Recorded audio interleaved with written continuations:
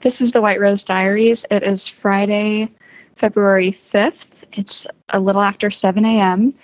And I spent some time yesterday working on the script, as I shared about.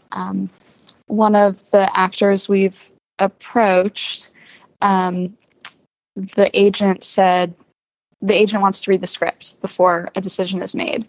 And this is simultaneously really good news and bad news.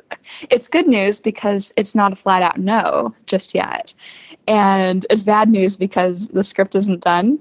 And I've been working on it yesterday. I've been obsessing a little bit because it's sort of like, well, how perfect does it need to be? Like, I think it's okay if it's not the final version, but, and I think it's a completely reasonable request. But, how polished does it need to be? Do I need to do all the formatting? There's a lot of conventions around what a script should look like with the headings and the kind of the final steps that I would do as far as the musical cues and whatnot. But, I don't want it, my fear is if it, the aggressive, strongly worded version in my mind is if it reeks of unprofessionalism just in the nature of how it looks or how any dimension is presented, wouldn't that be grounds enough for them to say no?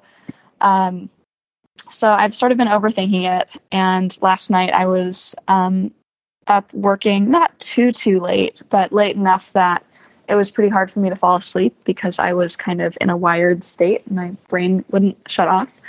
And I was sort of lying in bed, obsessing about it a little bit. But I had this realization, which is, this is such a fantastic problem.